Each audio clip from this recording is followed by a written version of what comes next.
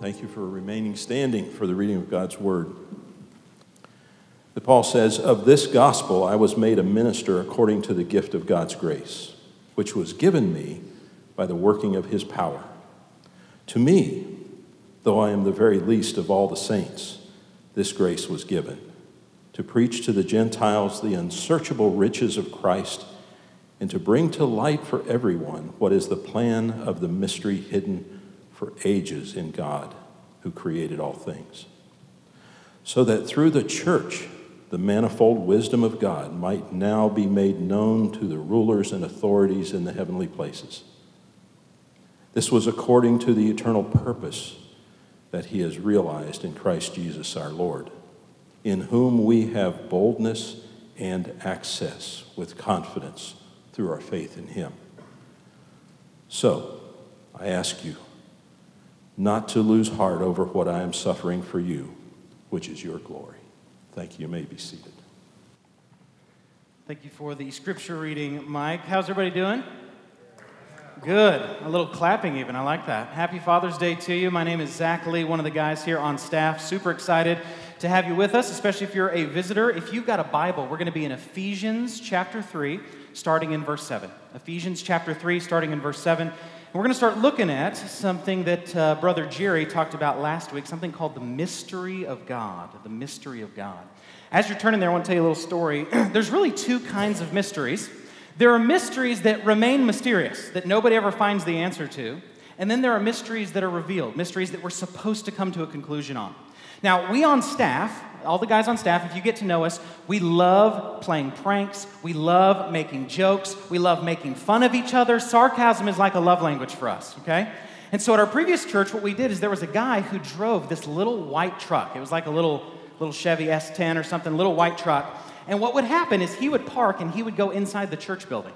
And so about 5 of us guys would go out and we would lift up the back of his truck, shift it to the side, and move it over the parking line. We would do this every day. Okay, so he looks like one of those jerks, you know, who thinks the world revolves around them and they just pull into the parking space crookedly. So there's all these cars parked perfectly in a row and then this one guy who's over like 3 spaces because we've moved his car. And so we keep doing this and he cannot figure it out. He's like, "What is happening? Who keeps stealing my keys?" He has no idea nobody's stealing his keys. We're men, all right? We lift trucks. That's what we do. And so what we do is we move his truck and we take pictures of it and we're like, "Hey, quit being a jerk. Stop parking this way." And so one day he gets to work and he parks in between 2 cars so that we can't do that. He thinks, you know what? I'm going to park in between 2 cars. He gets out of the truck, locks the door, and he hides his keys. And he thinks, today will be the day. Well, all we did is we found out who owned the cars beside him, got them to move their cars, lifted up, and did it anyway, all right? And to this day, I'm not sure that he knows who did that. So if you're listening, it was us, all right? It's a mystery that remained mysterious, that he didn't find a solution to. There's other mysteries, though, where you're meant to come to some sort of conclusion. You're meant to have that mystery revealed to you. And so on staff, we will play pranks. So if you leave your computer open here, it's over for you, all right? We will change your background. We will send out weird emails from your account. We'll change your status on Facebook, whatever it is. And so the other day, Tim had actually left his computer up, and so I got on his email, and I emailed the other guys on staff and just said, "Guys, be honest with me. Do my maroon skinny jeans distract people in worship?" And I sent it out, okay? Now, it didn't take him long to figure out who sent that email because we all started replying with ridiculous answers. We'd say things like, "No, give the people what they want, show off that skinny body," and we'd send it. Or, you know, "The purple really brings out your eyes," or whatever it is, and we would send that out. And so it only took him about a few minutes to figure out what had happened. And so I say that because in this text, Paul is going to talk about something called the mystery of God, and it's this mystery that's been hidden in ages past that's now been revealed in Christ. It's a mystery of the second kind, a mystery that is meant to be revealed. It's something we're meant to see into. So with that in mind, let's get into this very strange text. We'll start in verse 7, and then we'll go through about 8a, the first half of verse 8. Let's read it together. "Of this gospel I was made a minister, according to the gift of God's grace, which was given me by the working of his power. To me, though I am the very least of all the saints, this grace was given." Okay, we got to do a little background on this, because what Paul's basically saying is, by God's grace, he's made me a minister of a particular type of gospel. So here's my question for you. What is the gospel? Think about it for a second. Everything we do in Christianity revolves around something called the gospel, the good news. In Greek, the euangelion, the good message. What is the gospel that Paul has been talking about according to Ephesians 3? If I ask most Christians the gospel, they will say something like this, that you invite Jesus into your heart so you can go to heaven when you die, or you submit your life to Jesus, or 4 spiritual laws, or the Romans Road, or some type of evangelistic thing they've heard growing up. Now, yes and amen to all of that. Yes and amen to all of that. I'm not trying to downplay that. What I'm trying to say, though, is that the gospel is bigger than just personal salvation. It does include personal salvation, yes and amen. But the gospel is a much bigger message than that. At least it is according to Paul in Ephesians. When the Bible talks about the gospel, it most often uses a phrase called the kingdom of God. The kingdom of God is like a mustard seed. The kingdom of God is like a man who had 2 sons. The kingdom of God is like a pearl. The kingdom of God is like a field. Kingdom of God is the language used to talk about the gospel. Repent and believe the gospel of the kingdom, the book of Mark will say. What is the kingdom of God? Here's a good way to think of it. Imagine a world in which none of the effects of sin or the fall exist. Imagine a world where there's no death, there's no disease, there's no pain, there's no demonic oppression. Imagine a world in which nobody rebels against God. No demons rebel against God, no humans rebel against God. God reigns and everything goes perfectly. What would that look like? You ready? Eden. That's what it looks like. Eden is the kingdom of God having come. It's God's will being done on earth as it is in heaven. And when mankind sins and that becomes broken, you now get all these bad things in the world. You get death and disease and sickness and rape and murder and all these bad things. And so what God does is he proclaims that he is going to reestablish his kingdom. That's the preaching of Jesus. Through the life, teaching, death, burial, and resurrection, God is getting us back to Eden and better. That is a bigger message of the kingdom of God. And part of that gospel message includes reconciling Jew and Gentile. Okay? Reconciling Jew and Gentile. Now we got to back up even further. What is a Jew and what is a Gentile? We're going to do a lot of theology today, so bear with me. If we typically, so in America, if I were to say, think of 2 different racial classes that have traditionally conflicted, we have a tendency to think black and white because of our history in the U.S. with slavery. If you were to ask someone who worshiped God in the Old Testament what the primary racial distinction was, they would say it is between Jew and Gentile. Between Jew and Gentile. What is a Jew? What is a Gentile? I know we don't always use these terms outside of church. You're never walking out of a business meeting and you're like, man, that guy was a total Gentile. This is kind of church language, okay? A Jew is somebody of the lineage of Abraham, Isaac, and Jacob. God goes to a guy named Abram, later names him Abraham, and he says, through your descendants, I'm going to bless the whole world. Okay? That's what we would call Jews. Everybody else is a Gentile. A Gentile is simply a non-Jew. Everybody with me so far? Okay. The distinguishing mark of Judaism, there's several, but the big one is circumcision. Okay? Circumcision was meant to be this covenant sign and covenant marker for Israel in the Old Testament. Now, why circumcision? Why circumcision? Does that not seem like a strange covenant marker? There's 3 reasons why God assigns circumcision as this mark of the Abrahamic covenant. Okay? 3 reasons. Number 1, it distinguishes Israel from the other nations. The other nations around Israel don't do circumcision. In fact, if you're reading the Old Testament and you say, why are there all these weird rules? Why can't Jews trim their beard? Why do they have to be circumcised? Why do they have to keep certain holy days? Why can't they eat certain kinds of food? It was meant to separate them and make them different than the other nations. That's the first reason. Number 2, circumcision was seen as a mark of holiness. You were removing the flesh, if you will. It was seen as a mark of holiness. So in Egypt, for example, the priests would be circumcised, but nobody else. It was just a mark of holiness. Well, since God's people are to be a kingdom of priests, a priestly kingdom or a kingly priestdom, all the males in Israel would be circumcised. That's the second reason. And then the third reason, and this is very relevant for what we're doing today, the third reason that God gives circumcision as a mark of this covenant is because the promise to Abraham is that through his seed, through his lineage, through his descendants, a Messiah would come who would bless the whole world. And so in a sense, don't tell your Jewish friends this, but circumcision is a Christian symbol. It's a hope that through your lineage, as you have more and more and more babies, eventually one's going to come who's going to put the world to rights. Everybody with me on all this? And so what Paul is saying, as he starts off this by saying, of this gospel, he's trying to say, part of what I want you to know about the gospel is that it is not just reconciliation between us and God, although it is that. There's a vertical element to it.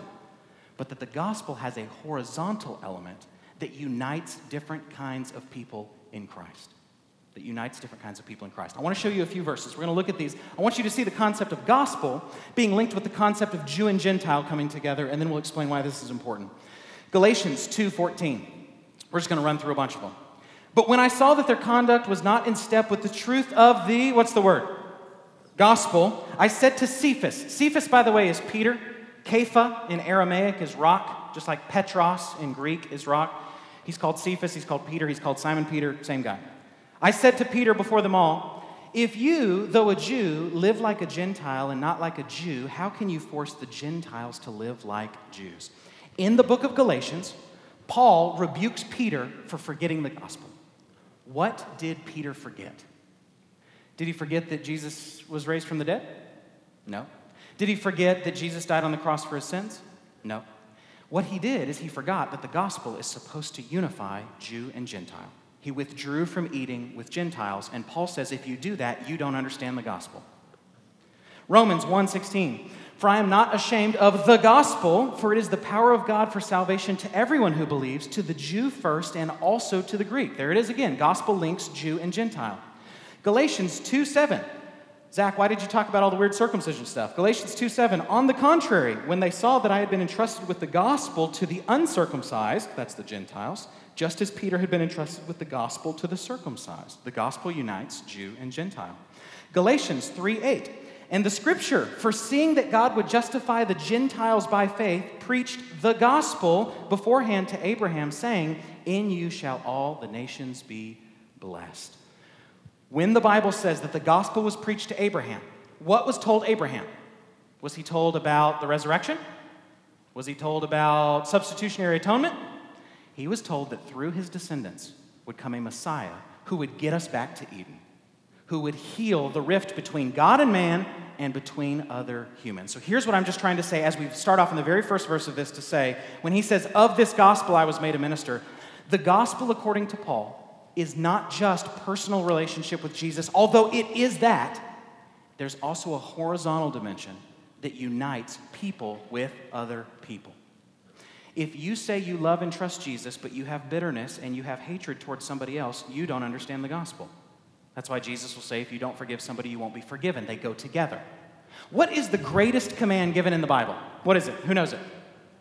You can shout it out. I heard it somewhere. Love the Lord your God with all your heart, mind, soul, and strength. How do we know that's the greatest command? Because Jesus says this is the greatest command, right? What's the second greatest command? Love your neighbor as yourself. You see, the vertical aspect and the horizontal aspect in the Bible go together.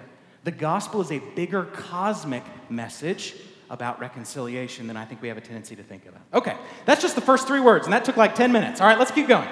Of this gospel I was made a minister according to the gift of God's grace, which was given me by the working of his power.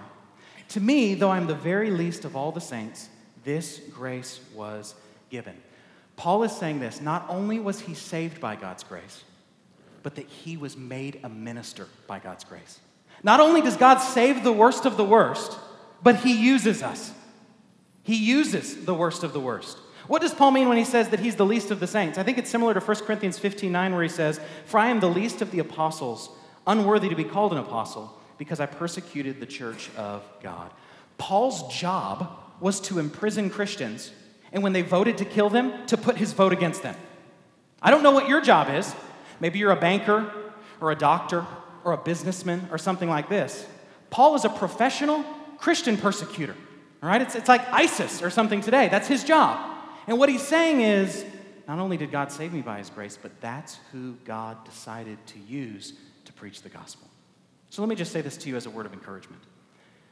Nobody in here has a past that's so bad that God cannot use you. Nobody in here struggles with something too much to where God can't use you. God chooses the foolish things of the world to shame the wise. Aren't you glad? Doesn't matter how broken you are, doesn't matter what you've done in your past, doesn't matter how old or young you are. I've talked to some people that say, well, I'm getting along in years, I don't know how God's going to use me. How old is Moses when God calls him to lead Israel out of Egypt? 80, all right? How many 80-year-olds want to walk from Israel to Egypt or backwards, all right? It's tough, and God uses them. Nobody in here can't be used because of a lack of education or a lack of talent or any of that. God uses these kind of people to spread his gospel. It blows my mind, not only that God would save me, but that he would use me, because if you get to know me, I'm kind of an idiot, all right? In high school, what we would do is we would put a piece of wood on the street, and we would stand on it, and we would hold on to the back of somebody's truck while they drove, and we called it street boarding. I don't think God's up in heaven being like, that's who I want on my team. That's the guy. Just idiots, all right? How we live to today, I have no idea. There's one time I was wanting to do some weightlifting, and I wanted to do some bicep curls, and I took a 45-pound plate weight. You know those big round ones that you put on the end of a barbell? Well, those have a diameter to them that I did not calculate for. And so I grabbed them in each hand. I grabbed one in each hand, and I just go wham and hit myself right in the face. Okay? Cut my lips, look around to see who saw that. It's part of it. It's part of the workout, strengthening my lips, right? That's not who God uses, but apparently he does. There was a time in college, I don't know why I'm telling you all this. I'm reiterating the fact that I'm an idiot. There was a time in college where I wanted some orange juice, and the only kind of orange juice we had was the orange juice with pulp in it, which I think is part of the fall. I hate pulp, okay? And so I wanted some fresh orange juice without pulp, and so I strained the orange juice through a sock so that I could have a delicious glass of orange juice. Now, not a dirty sock. That would be weird, right? That's not the guy where God says, yeah, I think that's who I'm going to save and that's who I'm going to use. What Paul is saying is the reason it's by God's mercy and God's grace is because he didn't deserve all of it. If God can save somebody and use somebody, like the Apostle Paul, who tries to kill Christians, he can use us. He can use us. It's amazing that he uses us despite the fact how broken we are. It's amazing that, I was thinking about this as we were singing, it's amazing that God lets me sing praises to him, because I am literally the worst singer you've ever heard. I mean, when I sing, it sounds like I'm getting kidnapped by circus clowns. It's terrifying, all right? I remember one time singing in church and hearing some bad sound, and so I stopped, hear who that was, and it went away. And it was me. And yet, God receives our joyful noises. Hyena shrieks, though mine may be, all right? Though mine may be. Of this gospel, I was made a minister according to the gift of God's grace, which was given to me by the working of his power. Let's look at verse 8b. What did God call you to do, Paul? 8b through 10. Two things. Number one, to preach to the Gentiles, there it is again, the unsearchable riches of Christ, and to bring to light for everyone what is the plan of the mystery. There's that word we've been looking at. Mystery hidden for ages in God who created all things. Look at this next verse. This is one of the weirdest verses in the Bible. So that through the church, the manifold wisdom of God might now be made known to the rulers and authorities in the heavenly places. Here's what this text just said. This text just said that the reason that God unites Jew and Gentile in the church is to show off his wisdom to angels and demons. That's what this text just said. That's why I say it's a weird text. Heavenly powers and these kind of things, that's used in Ephesians to talk about angels and demons. Principalities, powers, rulers, authorities, those are all Jewish terms for angels. So what this text just said is that God called Paul to preach the gospel to Gentiles and to reveal this mystery. And part of that mystery is that Jew and Gentile now come together in the church, and that shows off God's wisdom to demons. Is that not a weird text? Is that not a weird Father's Day text? Why didn't we talk about fathers, all right? It's a weird text. So here's my question to you, church. How does Jew and Gentile, two ethnic groups coming together in the church, show off God's wisdom to demons? That's what this text says. How does that happen? Well, walk with me through this. I think this is the answer. In the Garden of Eden, you have unity.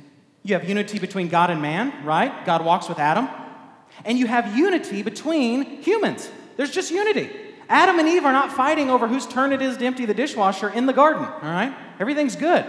There's no fighting. Everything's good. When mankind sins, it creates a rift, not just between God and man, although it certainly does that, but it creates a rift now between other humans. Between other humans. The curse immediately placed on them is, to the woman, your desire will be for your husband, yet he will rule over you. There's already this from the beginning, now this fact that humanity is going to clash. Adam, instead of lovingly leading his wife, is now going to instead, what do men do with our wives? We are mean, or we're abusive, or we're snappy, or we're aggressive, or we err on the other side and we become passive and be terrible leaders. That's part of the result of the fall. And Eve, instead of wanting to lovingly submit to the leadership of her husband, because by the way, a wife's submission to her husband doesn't come as a result of the fall. Eve's made to be a helper before the fall. 1 Corinthians 2 says this explicitly. Instead of wanting to lovingly submit to her husband's leadership, she now wants to take the reins of that relationship. So if you're a man and you say, man, sometimes I don't lead my family very well, I'm kind of absent or I'm passive, that's part of the results of the fall. If you're a guy and you say, man, sometimes I'm too harsh with my kids, I'm too harsh with my wife, I'm too aggressive, that's part of the fall. If you're a wife and you don't like submitting to your buffoon husband, that's part of the results of the fall. Because you'll submit to a boss at a job, but when it comes to your husband, you don't want to. Why? Because there's a brokenness now. You see it with Adam and Eve. Right after that, you see it with Cain and Abel. Right? You see it with Cain and Abel. Cain kills Abel. You now see murder. You see more division. Right after that, you get the Tower of Babel. What is the Tower of Babel? It's like ancient social media. Everybody gets together and pulls all their stupid together, and they say, we're going to exalt ourselves, and we're going to make ourselves great, and we're going to make a tower to the heavens. Who needs God? We will be great. And so God curses them and confuses their language, and they're spread out. There's division. There's division. There's division. In the Old Testament Mosaic law, it brought division from Jew and Gentile. Even if you were a Gentile and converted to Judaism, you could not get as close to the temple as the other Jews. If you were a woman, there was a court for women that you could not get as close to the presence of God in the temple. The entire Old Testament has division between races, division between men and women, division between those who are Jews and those who are Gentiles. All this division, rape, war, adultery, murder, stealing, division. So, with all that in mind, what does it mean when in the church you start to see reconciliation of different people groups? It means Christ has been victorious and his kingdom has begun, and God shows his wisdom to angels and demons. It's a reminder to the demons that their gig is up, their reign is over. Division comes as a result of the fall, so when you start to see unity in the church, it means that God is reversing the effects of the fall. He's putting the world back to rights in Christ. In Christ, okay? That's what this means. To good angels, they rejoice. By the way, did you know the Bible teaches that angels watch our worship? I know that's kind of weird. That's why 1 Corinthians says that a woman should have a head covering because of the angels. You're like, what? Because they watch, they care about what's going on in worship, okay? And to bad angels, what we would call demons, it's a reminder that their gig is up. Their reign is over. Christ has won. They have lost. They can no longer bring division because in the church, God has begun to create one body. One body. By the way, even outside of the Bible, can division be an issue in our culture? I mean, we live in one of the most divided times in the history of the United States. There's division between races. There's division between men and women. We live in an age where there's hyper-sexism, but also hyper-feminism. We live in an age where there is division among political parties. Oh my gosh. We live in an age where there's division between social classes. How many millionaires are hanging out with homeless people that you know? That's what I thought, right? There's division all over the place, okay? Let me just destroy your hope in humanity for a second. Mankind will not be able to solve those problems apart from Christ. Is there ever a time coming in the future where there will be no more racism? Where there will be no more sexism? Where there will be no more political division? That's not going to happen. You know why? Because you can't politic the evil out of people. You can't vote the evil out of people. Notice that it's in Christ that these things happen. Apart from Christ, you don't have a shot. I'm not saying don't be involved in certain things. I'm not saying we couldn't do better. What I'm saying is, ultimately, those things don't happen unless you know Christ. But Zach, maybe through more education we could do it. Isn't it funny to mess up saying the word education? There's irony there. The most educated nation in the world in the 1940s was Nazi Germany. Did that stop their racism? No. Ask the Jews. Ask the Jews. This is a reminder that in Christ, God is doing what sinful humanity cannot do on our own. Cannot do on our own. Tell you a little story. I've told a few of you guys this story, so I apologize for the repeat, but for the rest of you, I got a chance one time to try out as a pitcher for the Toronto Blue Jays. Okay? Now, let me tell you why this is actually an interesting story. I never really played baseball growing up. Okay? I played 2 years in elementary school as a kid, not competitively, and I was terrible. I would always get hit by the ball. The ball would be coming right at me, and I'd say, oh man, it's going to hit me. And I would just freeze like a deer in the headlights, and it would clock me. And so it made me really timid. So I barely step in the batter's box and kind of do one of these swings like that, you know? It looks like I'm casting for fish or something. And I was a terrible baseball player. So after 2 seasons, I stopped, never played baseball again. So I was talking to a buddy of mine at a place where I had worked, and he was a college baseball player. And he said, Zach, the Texas Rangers each year have a day where anyone can come try out. It's an open, walk-on tryouts day. He said, I think it would be hilarious if you went and tried out for the Rangers having never played baseball. And I said, deal, all right? So I start training as a pitcher to try out for the Texas Rangers. I couldn't hit or field. I didn't have time to learn all that. I'll learn one thing, all right? So I figured I'd devote myself to pitching. Throwing was the only thing I could ever do at least a little bit. So I start doing this, and I meet a guy at my church who is a former pro pitcher. And he said, Zach, I think the fact that you've never played baseball and you're going to try out for a pro team is so awesome. I'm going to train you for free.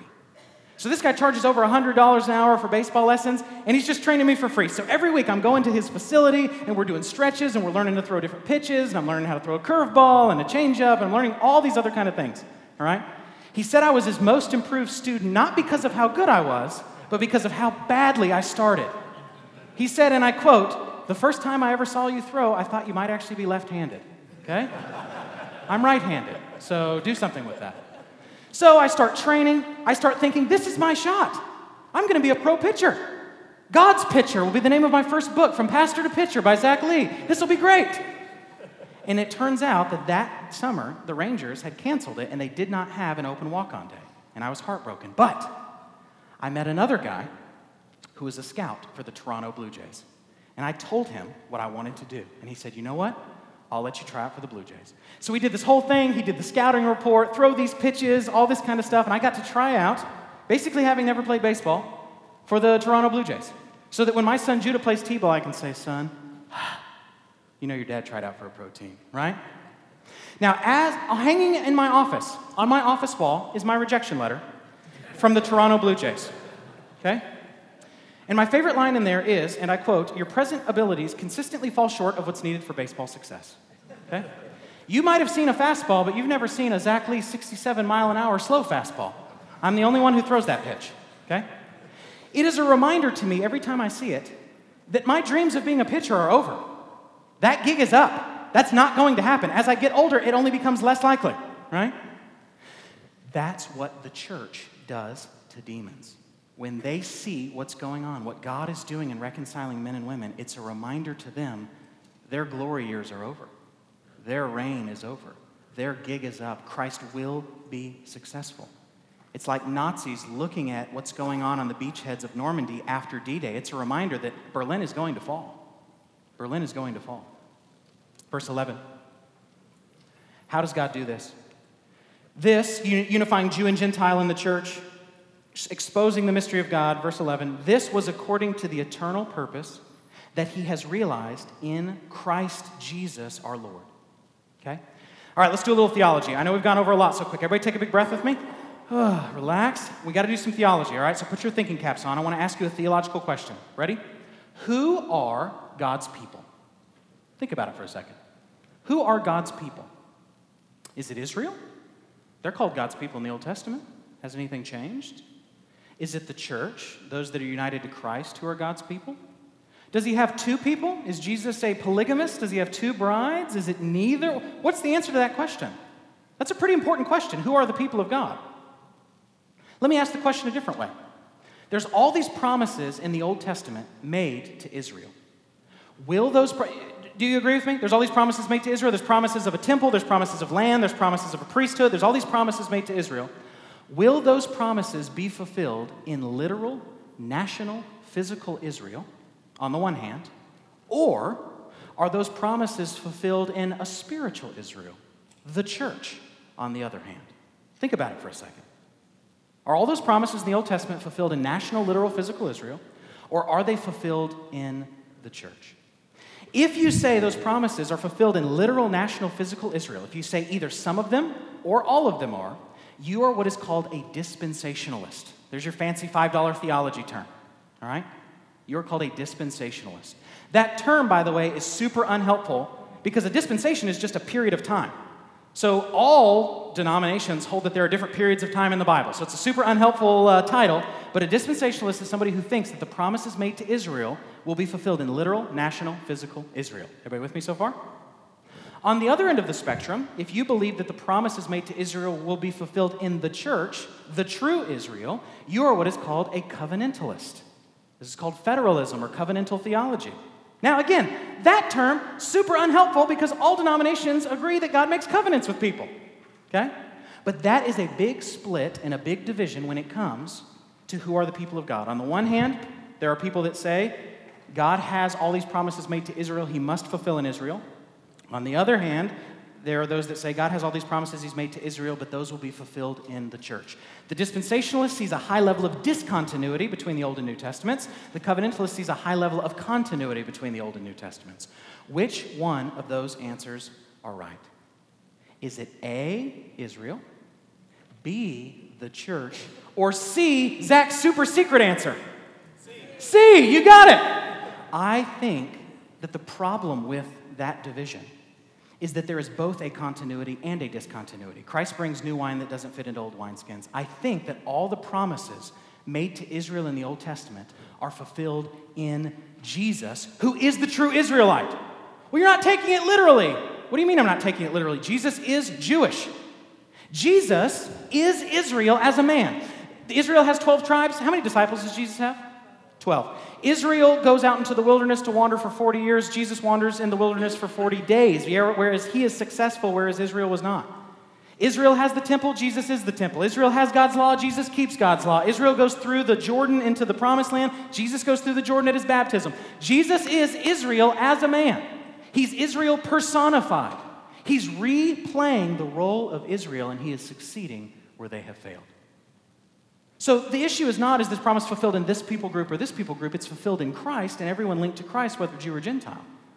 The covenantalist doesn't realize that there is a newness to the new covenant. It ignores the ethnic dimension. Circumcision is not like baptism. It doesn't symbolize the same thing.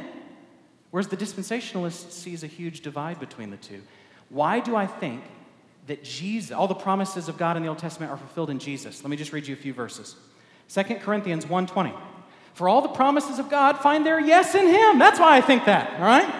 Luke 24:27. And beginning with Moses and all the prophets, he, that's Jesus, interpreted to them in all the scriptures the things concerning himself. Jesus says all of the prophets, the promises, Moses, was all about him. Galatians 3:16. Look at this one. Now the promises were made to Abraham and to his offspring. What do we call Abraham's offspring? We already talked about this. The Jews. But look at this verse. Now the promises were made to Abraham and to his offspring. It does not say, and to offsprings, referring to many, but referring to one, and to your offspring, who is Christ. The promises were not just made to a plural group of people, according to Paul in Galatians. They were made about Jesus. Galatians 3:7. Know then that it is those of faith who are the sons of Abraham. Not those of physical descent who are just the sons of Abraham. Those of faith who are the sons of Abraham. Romans 2:28 through 29. Look at this one. For no one is a Jew who is merely one outwardly, nor is circumcision outward and physical, but a Jew is one inwardly. And circumcision is a matter of the heart, by the Spirit, not by the letter. His praise is not from man, but from God. Philippians 3:3. For we are the circumcision who worship by the Spirit of God and glory in Christ Jesus and put no confidence in the flesh. Who's the circumcision according to Paul? Those who are Christians. Ephesians 2:14 through 15, which Jeff taught about a couple weeks ago. For he himself is our peace, who has made us both one and has broken down in his flesh the dividing wall of hostility by abolishing the law of commandments expressed in ordinances, that he might create in himself one new man in place of the two, so making peace. Now, I'm not saying there might not be a time in the future where God somehow saves a big group of Jews. Romans 11 hints at that. But if he does so, it's only through Christ. There is only one way to God, there is only one people of God, and it's those who are united to Christ, Jew or Gentile. If you're a Jew and you don't believe in Jesus, you've cut yourself off from that rich root of the olive tree. If you're a Gentile and you believe in Jesus, you've been grafted in. But Jesus is the key. He is Jewish. He is Israel. He is the true Israelite. The promises are about him, and everybody that's linked to him has those promises true of them as well. Okay? Verse 12. Oh, why did I say that? Let's look again at verse 11. This was uniting Jew and Gentile, this was according to the eternal purpose that he has realized in whom? In Christ Jesus our Lord. The unification of Jew and Gentile, this mystery, has been accomplished in Jesus. All the promises of God find their yes and amen in Christ. Verse 12, talking about Jesus, says this, in whom we have boldness and access with confidence through our faith in him. A sinner cannot just come before a holy God. For the same reason that bin Laden can't just come before the president. There's enmity there, all right? We need someone to make atonement so that we can come before the Father. This is similar to Hebrews 4:14 through 16. It says this about Jesus.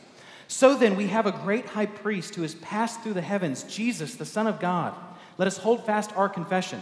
For we do not have a high priest who is unable to sympathize with our weaknesses, but one who in every respect has been tempted as we are, yet without sin.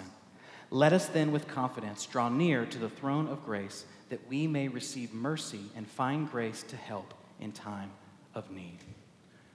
We cannot approach God, Jew or Gentile, because we are all sinful. It is only through being united to Christ that we can, and then we can approach him boldly. Nowhere else in the world do you get to wake up a king at 2 a.m. to get a glass of water without getting your head cut off. But we have that kind of access if you're the king's son or the king's daughter. Let me say it this way. My son, Judah, who's almost 2, we've got a great relationship. If we're sitting on the couch, he will crawl up in my lap, and he will get right in my face, and he'll say, hi, Dada. And I'll say, hey, buddy. And then he'll sneeze, or he'll burp, or he'll do something gross. Okay? Right? Hi, Dada. And it just gets all over me. Okay? Now, I don't like that, but it's okay, because he's my son. We have that kind of relationship. But if you crawl up in my lap, and you sneeze in my face, I will shoot you, all right? Why? Because we don't have that relationship. Well, he and I have a relationship of a son to a father. How do we as sinners go before the most holy, perfect, righteous, spotless being in the universe? We cannot, unless we're in his son. Jesus can sit on the Father's lap, if you want to say it that way, and there's a sense in which we are in Christ. So we have this boldness to come before God because we're in Christ. Listen, we have a tendency to feel like the way we need to come before God is trying our best. Straighten our ties, put our best foot forward, show God how respectful we are, these kind of things. Listen, we come before God in Christ. You don't have to clean yourself up before you go to God. You don't have to stop struggling with things or fix your sins or conquer those things. In fact, you come to God to have those things cleansed. There's this big reversal in our thinking where we say, okay, I'm coming before the God of the universe. I better try to clean myself up. No, you better just rest in Christ, who is perfect, so that you are clean. You can still be broken and sinful and honest and authentic. That we have a boldness to approach his throne because of Christ. Because of Christ. Lastly, look at verse 13, and then we'll be done. So I ask you, says Paul, not to lose heart over what I am suffering for you, which is your glory. What he means by that is your salvation. The word glory can mean several things in the Bible. Here he means, like when we say that someone went off to glory, he means the idea of salvation. Here's what he's saying. Don't be disheartened that I'm having to be persecuted to get this gospel message to unite Jew and Gentile. That's part of the plan. That's part of the plan. We had there's a professor where I studied theology. By the way, this is interesting. Jeff, Jerry, and I all studied theology at schools that are dispensational, but none of us are. Because those schools also did a great job of teaching us how to interpret the Bible, okay? So anyway, where I went to study theology, there was a missions professor, and the first day of class, you would go into class, and he would start taking off his shirt. And you thought to yourself, let's just everybody keep our clothes on in here. What's going on? Whatever you need to teach me, you can teach me from a book, all right? Let's keep our shirt on. And what he would do is he would take off his shirt, and he would show you his back, where he had been tortured as a missionary in the Middle East. He would show you his scars. He would show you his burns. He would show you where he had been beaten and show you that. But for him, he was happy to do it because it meant that the gospel went out and those in the Middle East who weren't Christians became Christians. That's what Paul's saying. Paul's saying, don't get disheartened that I'm suffering by uniting Jew and Gentile. It's a difficult mission. But that's what has to happen for salvation to happen. That's what has to happen for the gospel message to go out. Don't despise that, says Paul. Now, how can we end? Well, I want to read you one more verse, actually, that I think is really helpful for verse 13, and I'll tell you how we're going to end today. 2 Timothy 2, 8 through 10. Look at what Paul says here. It's very similar to what he said in verse 13.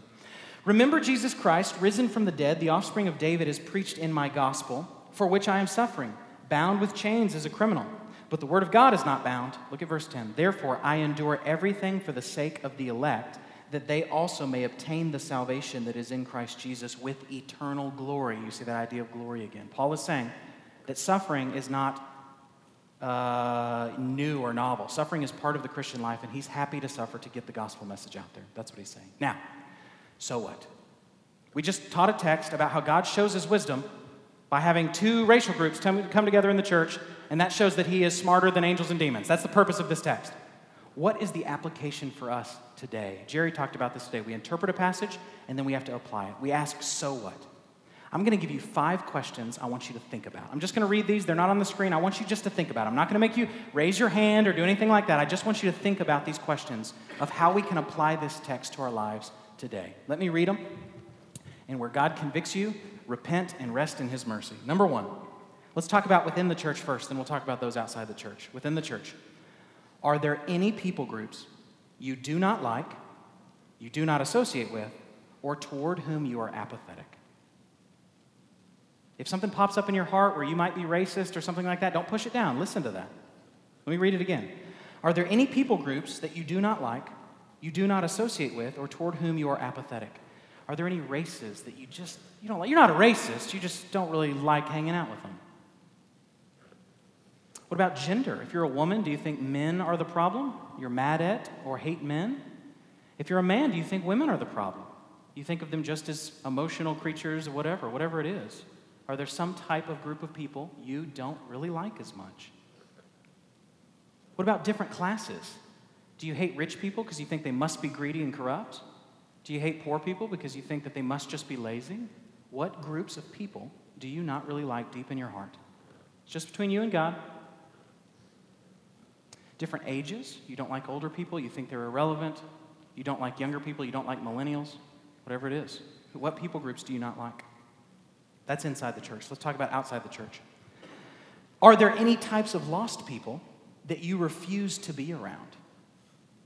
What about people of other religions? How many Muslim friends do you have? How many Mormon friends? How many Hindu friends? What about people of other sexual lifestyles? How many friends that practice homosexuality do you have? Again, we're talking outside the church. We're not saying they're believers or something. We're saying, what about people who hold differing political opinions than you? How many of them do you hang out with? How many of them do you hang out with, regardless of what side you're on in politics? Number 3, is there anyone in your life with whom you are still a little bit bitter? You're not saying that you haven't forgiven them, but when they call, you kind of roll your eyes. When you hear their name, you kind of get frustrated. When you think about them, you wish you could have gone back in time and said something else. Anybody that there's still a little bit of division against in your heart. Number 4, if there is division between you and somebody else, what next steps is God asking you to do? Do you need to call them? Do you need to get coffee? Do you need to send an email? Maybe they've passed away and you can just pray for their family. What is it? And then lastly, do you feel you're too broken to be used by God? You've sinned too much. You struggle too much. There's too many issues you think going on in your own life for God to use you. Because let me remind you, he used Paul, who was trying to kill Christians. He can certainly use us. Let me pray for us. And as we pray, if you need to repent of any of these things, give them to Jesus. You can be honest with Jesus. You can tell them that you're frustrated or you don't like this person or you're still mad at them, whatever it is. He already knows. We're not tricking him. So as we pray, would you give bitterness to Jesus? Would you give racism to Jesus? Would you give sexism or feminism or whatever your issue is that you're dealing with that would not promote unity in the church? Would you give that to Jesus? Because here's what Paul just said. If your gospel doesn't include reconciling humans together, it's not a complete gospel. Let's pray as the men come forward to serve communion. Father, I confess that I'm broken. And I'm dumb a lot of the time. And I thank you that you've saved me despite all those things. I pray for everybody in here. I pray for anybody that's struggling with anything, anybody that's mad, anybody where they feel like there's division, anywhere where there's gossip, any of that. Would you lovingly encourage them? Would you help them? I pray for those that are bitter towards a friend or a family member that you'd give them the strength to reach out and just say hello. to pray for people that they don't like, that we are to love our enemies. We're to pray for those who persecute us. I just confess, I don't usually want to do that. I want to fight my enemies. I don't want to pray for them. And so I pray that you would be with us, that you would encourage us, that you would help us in this morning. And I just pray for more unity within your church. I know that it can't be done in the larger world. I know we can grow and we should be involved in certain things, but ultimately mankind will not solve our own ills apart from the one true man, Jesus, the God-man. And so it's in his name that we pray and we ask for your help. Amen.